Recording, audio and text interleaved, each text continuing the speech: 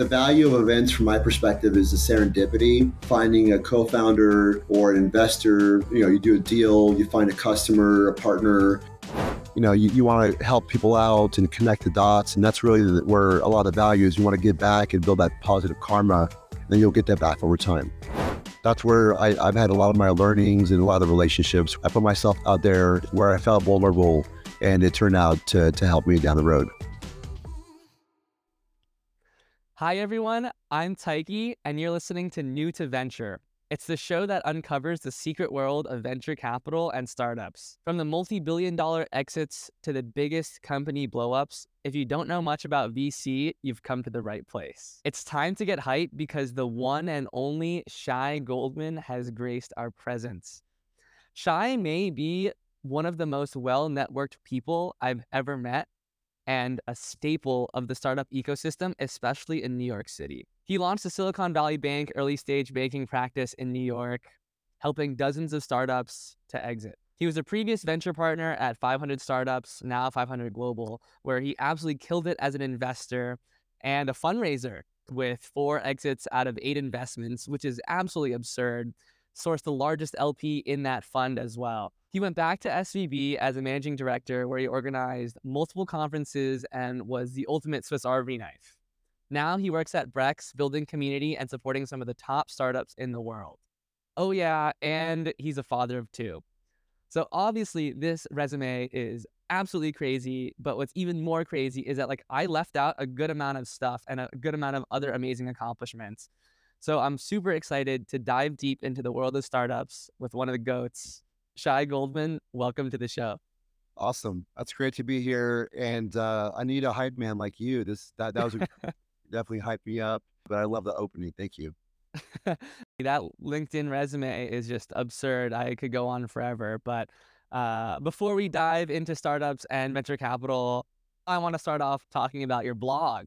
So doing research for this podcast episode was genuinely a blast because the blog was so fun to read. And I specifically liked reading about your 10 years in New York City post. So I was born and raised in New York City. And last year I lived out in San Francisco for 2 months. And then a few years before that, lived in San Jose for about a month. As someone that considers home in both East Coast and the West Coast, which one has your heart? That's a tough question. I love the Bay Area, and I love New York Metro, New York City, for different reasons, but maybe it's equal. When I go back to the Bay Area, it always brings great memories of my childhood and early career, and it's just a beautiful region as well. And so I love both for very different reasons. New York has been amazing professionally. My kids were born here. So a lot of great memories here, and the energy of the New York City is really unparalleled. And so that's kind of what keeps me here is the energy of the city. You can't get that anywhere else in the U.S. Does that mean that you're now a supporter of New York sports teams? Or are you still Warriors, 49ers all the way? Yeah, so I'm still a Bay Area sports fan. I did adopt a couple teams locally just so I can cheer for and see more games. So I adopted the Brooklyn Nets only because they moved from Jersey to Brooklyn after I moved here. And then I adopted the Mets, which has a history. The Giants started in New York, and there's a history of the Giants and the Mets. And so, and the ballpark is beautiful. It's the same ballpark architect of where the Giants play is the same one where the Mets play. And so, and I love going to Queens and riding on the 7 to get there. So those are kind of my 2 local teams. Yeah, it's interesting. As someone who grew up in New York, I actually was never a fan of the New York teams. I feel kind of like a fake New Yorker. I feel like a lot of New Yorkers have pride, like deep, deep pride. But I was actually a Warriors fan and a 49ers fan because I always wanted to be based in California. Talking about this difference between East Coast and West Coast, you've spent some time in the startup and VC ecosystems on both the coasts. So is there anything different about maybe the culture or innovation out in the Bay Area versus New York? Yeah, there's definitely some differences. I would say the history of the Bay Area tech ecosystem goes back, to the 50s and 60s, right? So just the history of tech and innovation is much deeper in the Bay Area. There has been a lot of innovation in the New York metro area, I think with Bell Labs and a lot of technology. But as far as a lot of semiconductor and venture-backed companies and really the back VC ecosystem, that started in the Bay Area back in the 50s, 60s. And so, you can't sort of redo that in New York now. And so I always advise people, whether it's founders or VCs who are not in the Bay Area to spend time there. It is really kind of the mecca of tech adventure. And so I think there's a lot of companies, there's a deep, rich history. And so it's important to spend some time there in your career. I was fortunate enough to start my career in the Bay Area and build these really long lasting relationships. And so when I moved to New York, that really helped me. But if you are in New York or another metro area and you haven't really spent time in the Bay Area professionally, I think it's important to spend maybe a year or two of your career there and build those ties and really understand and really um, just connect to all the founders and VCs out there. Yeah, 100%. When I was out there just for 2 months, I felt the access to top tier VC firms and top tier startups is really like no other than San Francisco and the Bay Area. I also happened to be there during SF Tech Week, which I think actually a lot of people took as a joke originally because SF is Tech Week every single week. So, and what's so interesting is New York Tech Week just happened, right? Last week was New York Tech Week. So I guess in the spirit of those sort of things, were there any events that you had attended that you really enjoyed? Yeah, I mean, so for Tech Week, well, yeah, at Brex, we did a couple of events. We did, I think, six in total. The two main events that I really enjoyed was co-working. It was really daytime. A lot of founders and VCs were visiting. They don't have a place to plug in, do coffee, do some Zoom calls. And so we did 2 days of co-working in Union Square, coffee, food, Wi-Fi, good company. And so it was just a great place to recharge. So I really enjoyed that. And at Brex, we did an offsite in parallel to Tech Week because a lot of people are flying in from around the country. We're a fully remote organization. So I wanted a lot of my colleagues to feel like what New York Tech Week was about. So we did two things in parallel. It was a fun week, very tiring because every night there was one either offsite activity for my team or New York Tech Week activity. But I think similar to the SF, I think Tech Week is every week in New York. There are more startups, more early stage startups now in New York than San Francisco. And that's just more of a fact. I'm bullish on both cities, but there are more startups here. The energy here is amazing, like I was saying, and the number of visitors that are here every week from around the country and around the globe for tech every year that increases.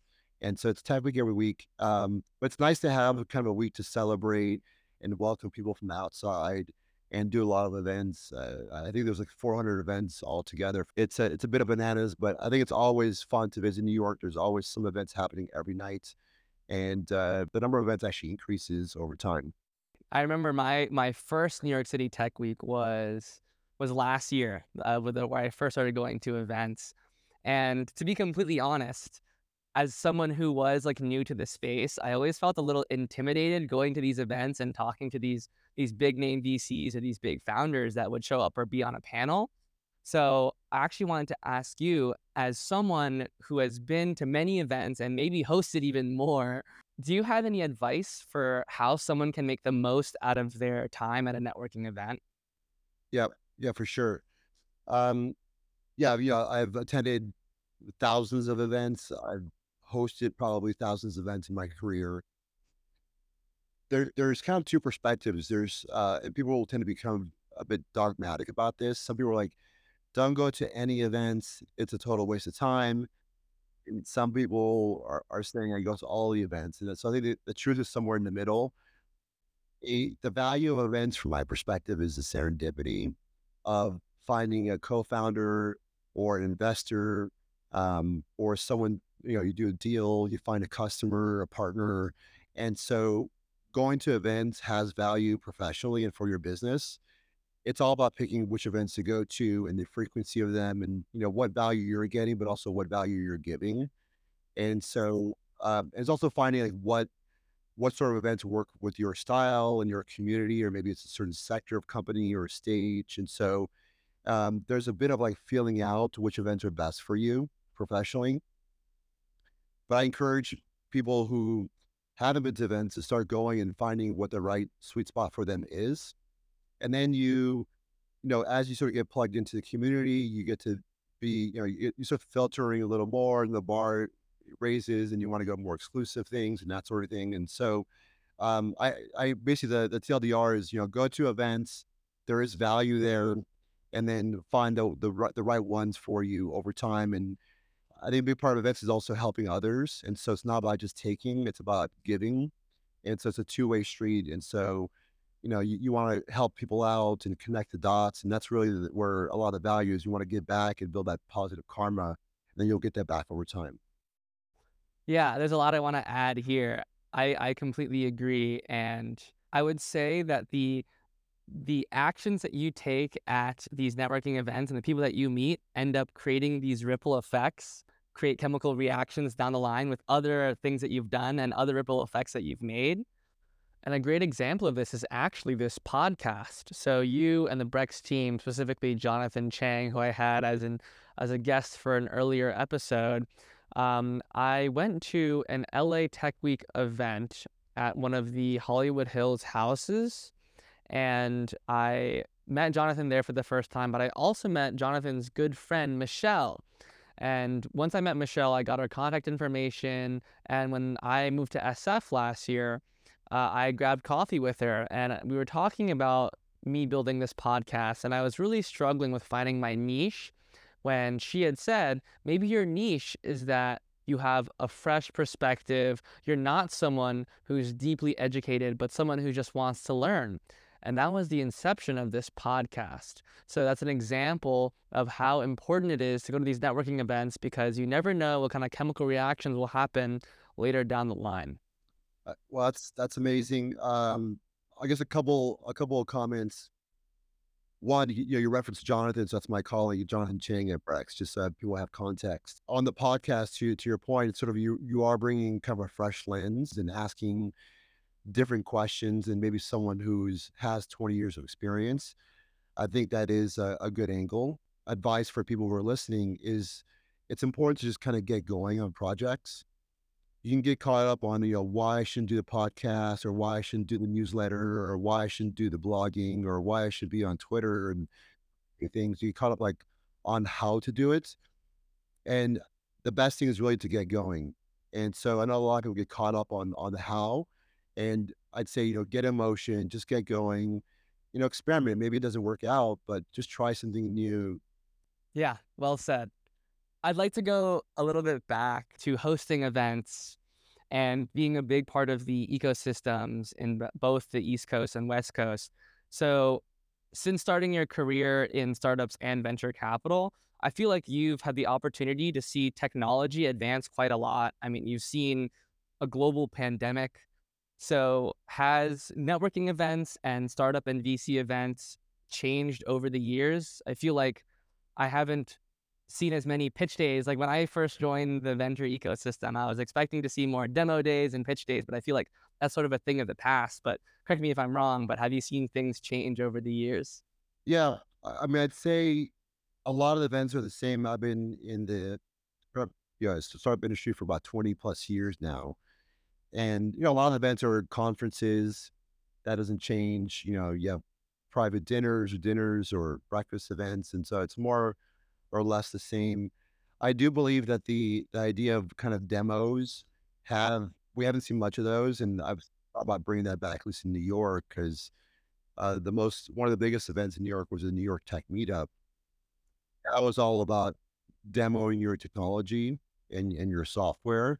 And it wasn't about asking for money or how about your fundraising or your pitch deck. It was more on just show me the software and there's questions the technology and not about how much you're raising. And so I'd love to sort of see more events where you're kind of showcasing tech. And so I think there's an opportunity to do some of that. But generally speaking, the events are generally the same. I think they're becoming more thematic.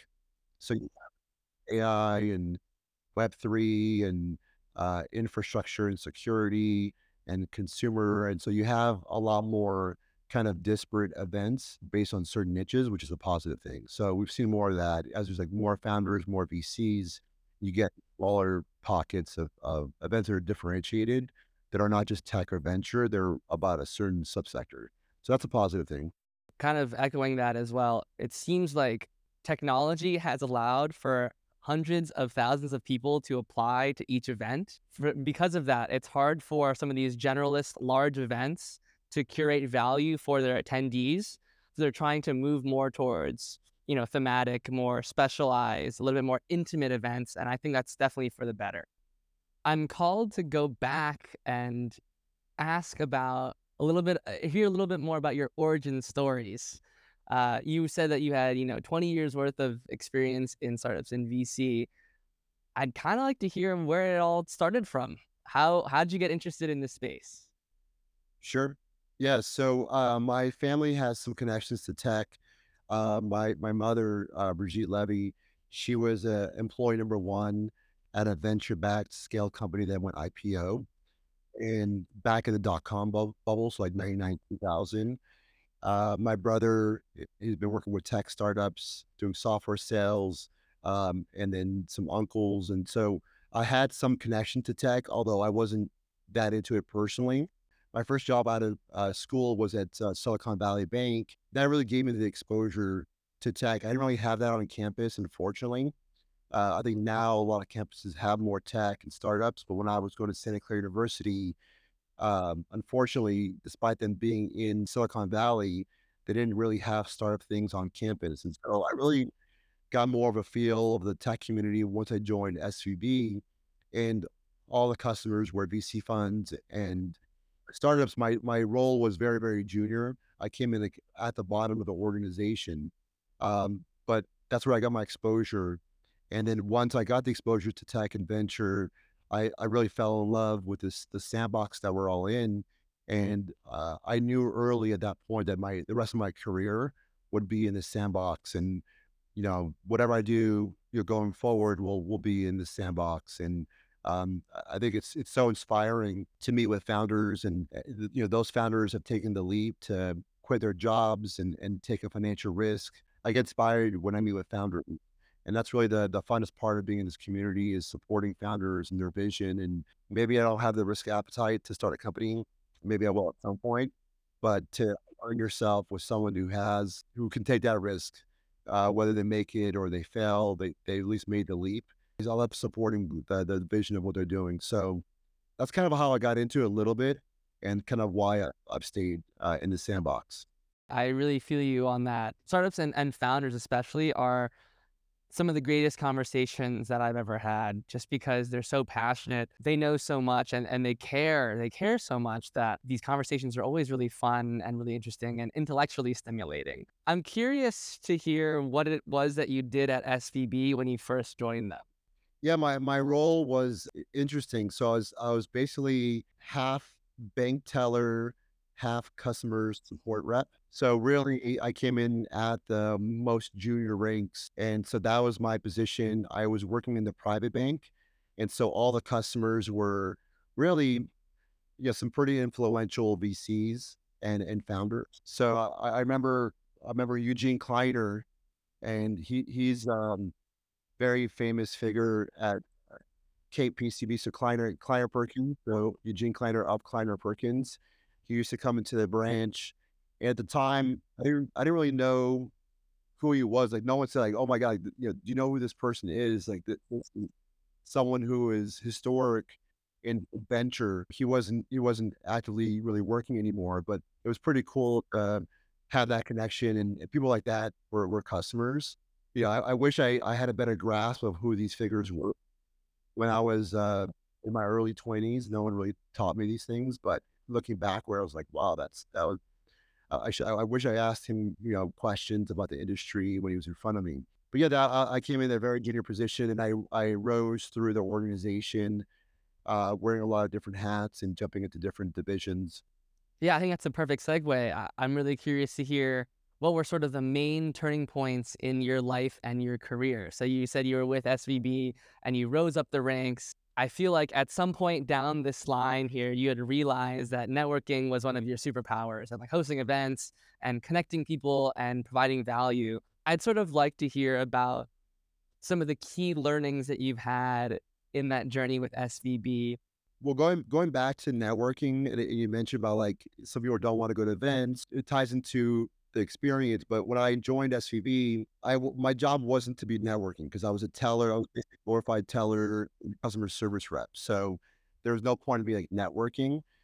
But I knew that I would need to do networking well over time. I was very scared to like approach people and was terrible at public speaking and was just nervous in general.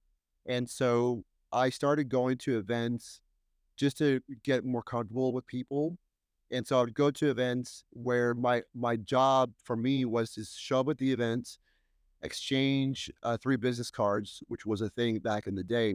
I brought a stack of business cards with me, and my focus was only to exchange a card with 3 individuals, give them the pitch of the SVB, and if I did that, then I would leave. And so um, I just had to keep going, and I was it was so uncomfortable, like looking backwards, but I had to force myself to be in these awkward positions, and then I just got more comfortable over time at these events.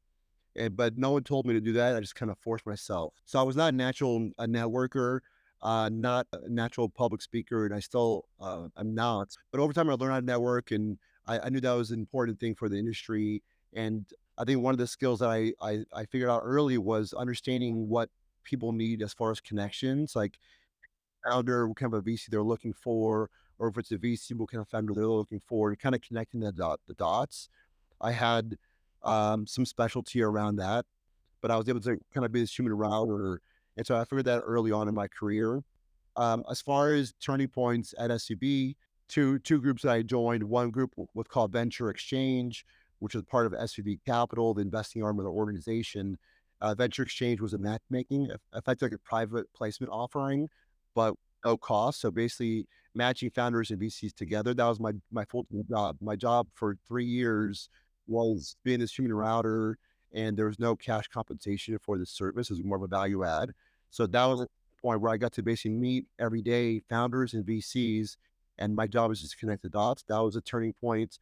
The second turning point was convincing my boss at the time, John Chena, to move to New York City. A few ingredients coming together in New York City in 2010, and I asked my boss to move to New York to build this early stage practice for SVB, and it took some convincing, but that move to New York City, which was I think at that time a contrarian bet. People were why would I leave the Bay Area and go to New York, which was maybe the third or fourth biggest tech market behind maybe Boston, and maybe Seattle, and so it was not number two at the point at that time. So that risk that I took in convincing the organization to move to New York City was a huge turning point for my career. And New York City definitely thanks you for that. I feel like you've played an integral role into this blooming New York City tech ecosystem. I kind of want to ask about this special, unique role of connecting founders to VCs that might be interested. So I joined an on-campus organization when I was in college, whose sole purpose was to connect founders to the right VCs and just like have them have conversations, hopefully facilitate some funding. And a lot of that job ended up being sending out a lot of cold emails. That's the hardest thing for people to swallow for people who are trying to network. It's a bunch of cold emails. Is that something that you, at the end of the day, found joy in, or was there some other strategy that you implemented to really exponentially grow that network, or was it mostly hosting events that put everything together? Yeah, I did a lot of cold emails to both founders and VCs, and uh, I don't like I don't like doing email in general, and so I do not like doing cold emails. I feel like I'm invading someone's privacy in a way, but I would reach out to someone where I think I can maybe add some value, and so yeah, I would reach out to founders and VCs. Um, they didn't know who I was, but I try to in the email provide context of like why it would be interesting for them to meet with me for a coffee, which is 15, 30 minutes. Um, And so I did a lot of that, and that opened a lot of doors. And then over time, and I still do cold outbound emails even now. I reach out to people, mostly founders and some VCs, and just to get to know them. And so you're it feels like you're kind of taking a risk because you're putting yourself out there, and you might get rejected. Like no one likes being rejected, even in email, meaning they don't answer your email or they respond to your email or like no thanks. And so I think putting yourself in a position where you're uncomfortable is really important in your career and in business. And the more you can make yourself uncomfortable, I think the better it is for your career. And so that's where I've had a lot of my learnings and a lot of the relationships where I put myself out there where I felt vulnerable, and it turned out to help me down the road. Well said. That's something that I definitely still have to work on. I think you had mentioned this key aspect here about providing value to those that you reach out to and those that you want to build relationships with. And I found that that's the most difficult thing as a young person in the space of startups and VC. It seems like the value that I can provide isn't isn't valuable enough. So I guess the question here would be, do you have any advice for those that are newer to the space that are looking to provide value but don't have the connections yet, or maybe like don't have the expertise? What are some ways that they can provide value, get their foot in the door, and start building these connections? Yeah. So I think there's some things that I wouldn't do, right? So sometimes when you're reaching out to people you don't know, you're kind of trying to reach to the heavy hitters.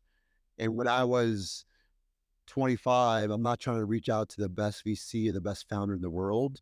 Like, what's the context there? Like, why are they going to take my time? So, you sort of want to come down the ladder a bit and go try to connect with people that are maybe a few levels above you as far as experience or seniority.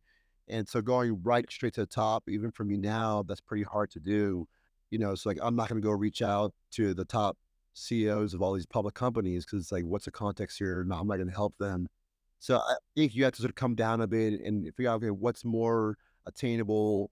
So that's first thing is like figuring out, okay, where you want to stretch yourself, but not go to like the impossible. And then it's, most people are trying to hire or find companies to invest in, right? So if you're a VC, you're trying to find deals. If you're a founder, you're trying to find a customer, or maybe you're trying to find a VC. And they're all on both sides. They're all recruiting. You're right. VCs are recruiting junior VCs, associates, and principals. Founders are recruiting the VP of engineering or head of sales, and so it's really like the currency is your relationships, and so you might know someone who's a VP of engineering. Like that might be an attainable relationship that you have in your Rolodex, or you might know a really sharp associate at another venture fund that's looking to join another VC fund, and maybe that's your currency. And you're like, hey, I'm plugged into a bunch of these associates in New York. I see you're hiring. Can we grab coffee? And I'd love to learn more about what you're looking to hire for. And yeah, so I guess trying to find an angle with the human connections or that sort of currency.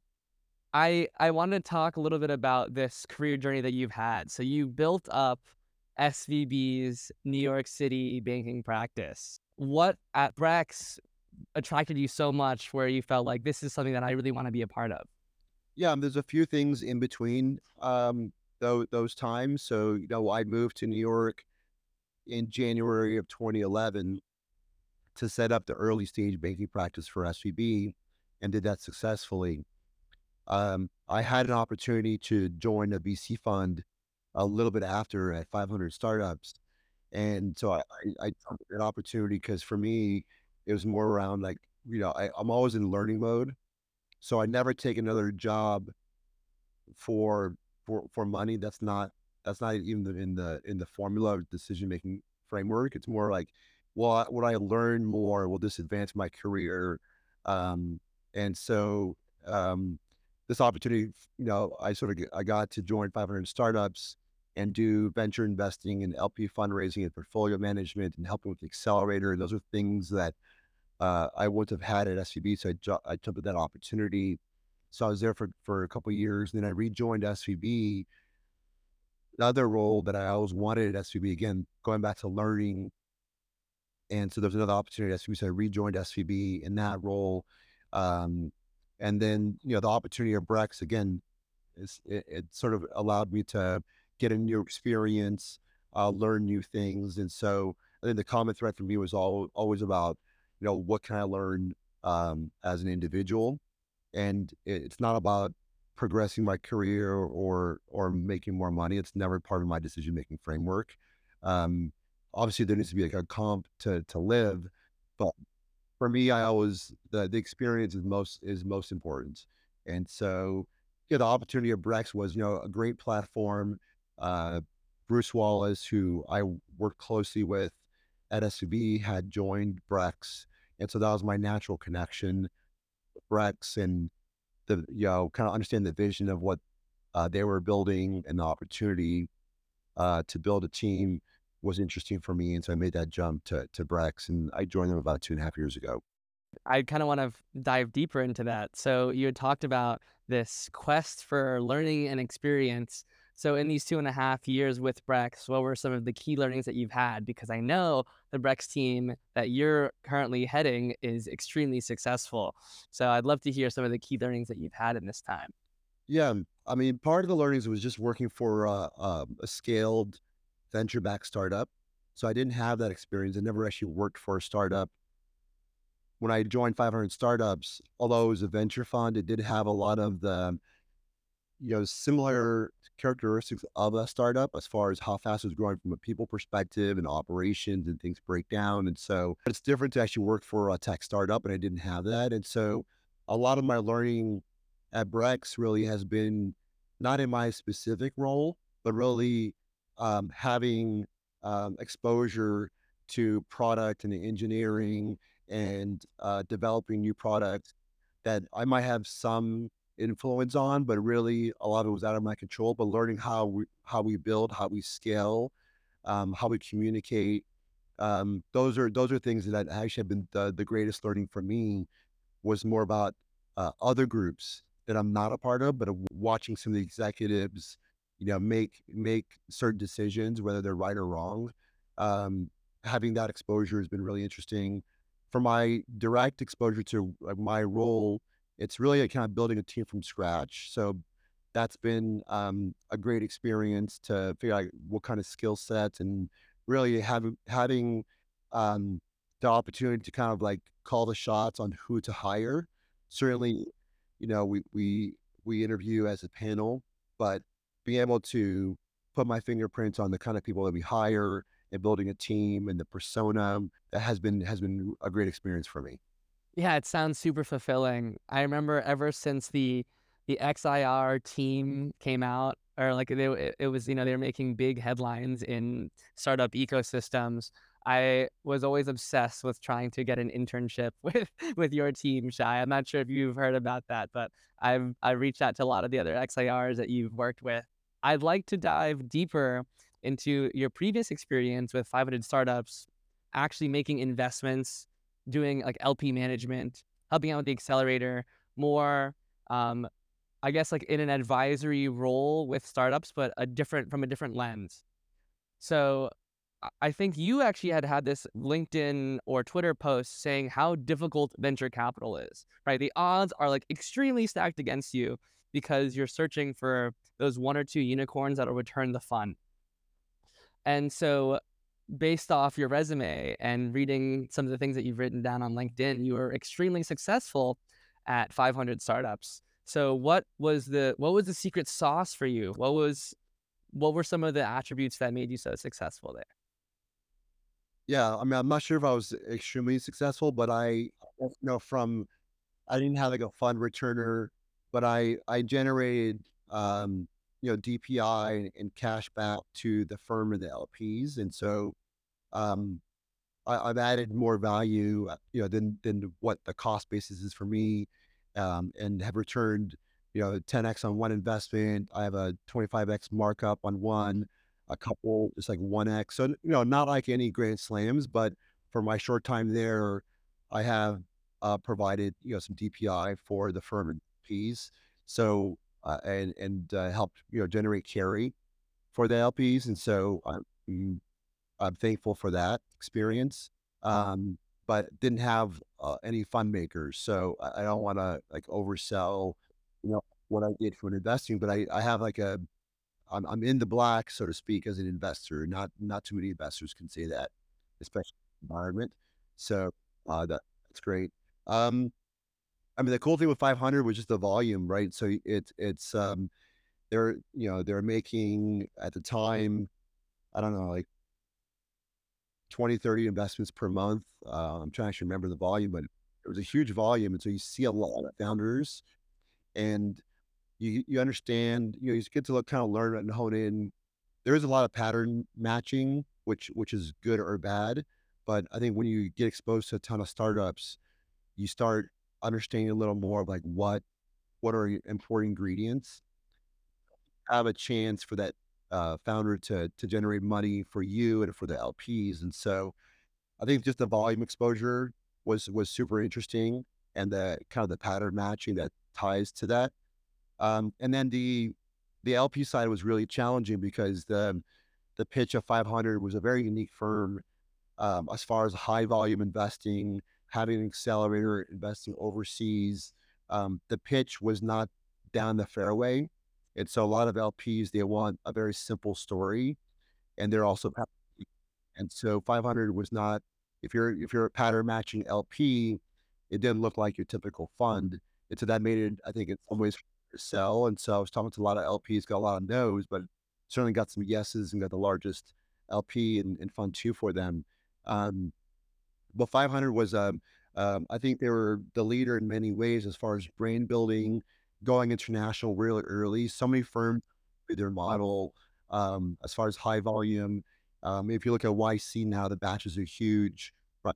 And so 500 was really early in sort of this high volume, but you can actually generate returns with that sort of investing model. Although a lot of people will poo poo the concept.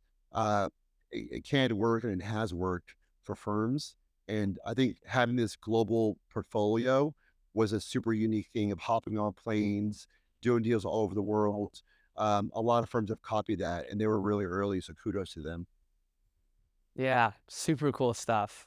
Before I do my ceremonial final questions, I want to take this time to get a little bit introspective and think about your career as a whole here. I want to go back and sort of hear the highlights and lowlights of your time working in this space.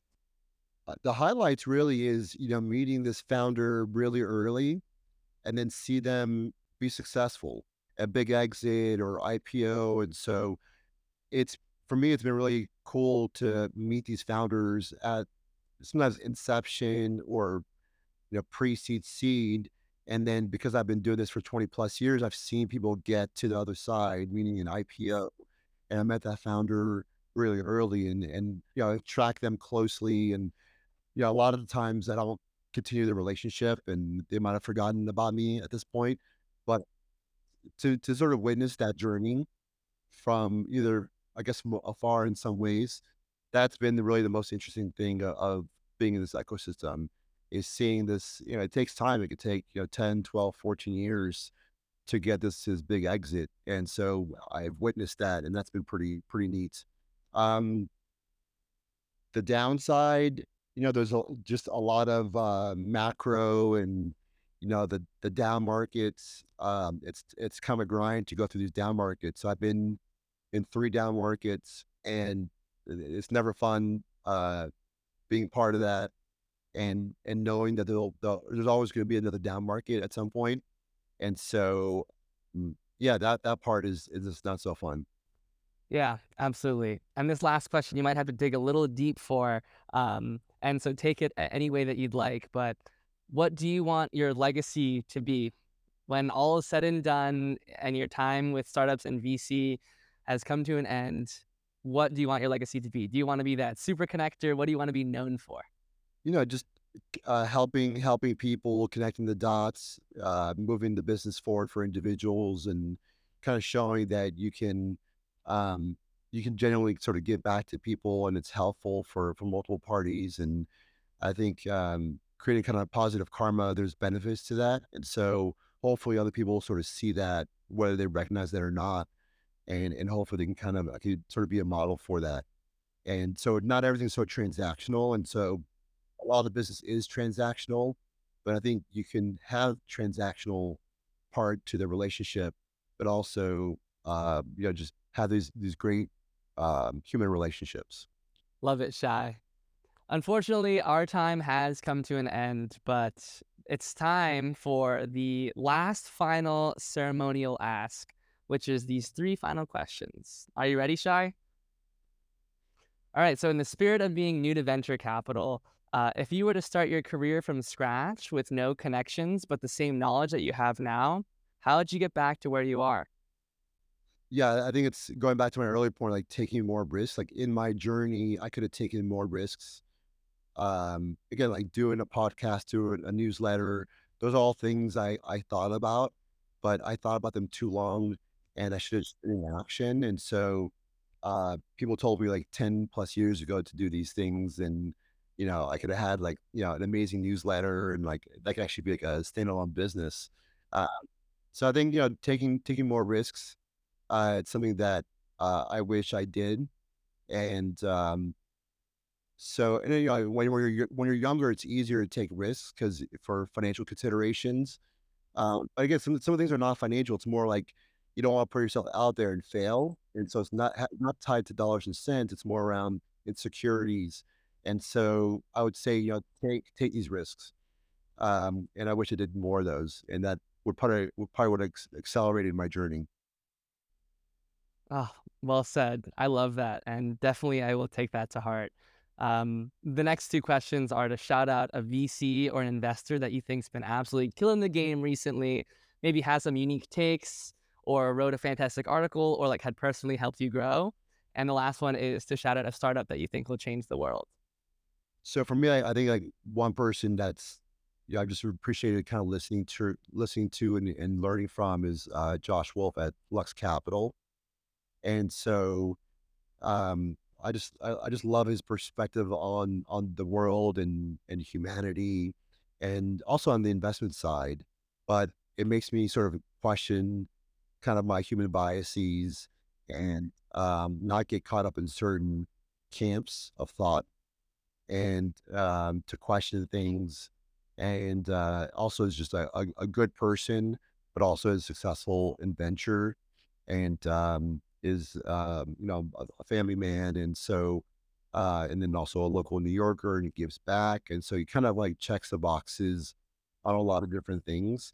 But the things that are most interesting are not really the venture side; it's the other aspects.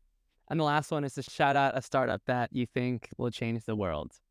Yeah, so I would say Starlink is something that really could change the world, or a company like that. So it doesn't necessarily have to be Starlink. It could be another company, um, where you have internet access around the world.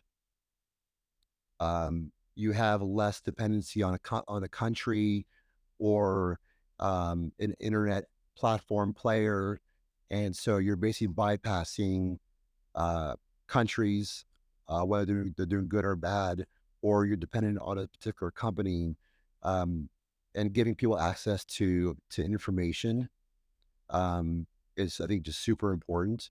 And so, and then just the cost of internet. There's some remote areas that just don't have internet, and those individuals, they can put themselves in a better position to not only learn but maybe make money. And so I think access to internet around the world is super important, and not be dependent on a specific country. Showing that off is super critical. And so it doesn't have to be them per se, but they're clearly the number one leader. And so I hope there's competition with them, but I'm rooting for them. Ah, love it. What a fantastic product and an even better way to end the show. Shai, thank you so much for joining me for the past hour. I hope I'll see you around New York sometime soon. Awesome. Thanks for inviting me. Thanks, Shai. Take care. Yep. Bye.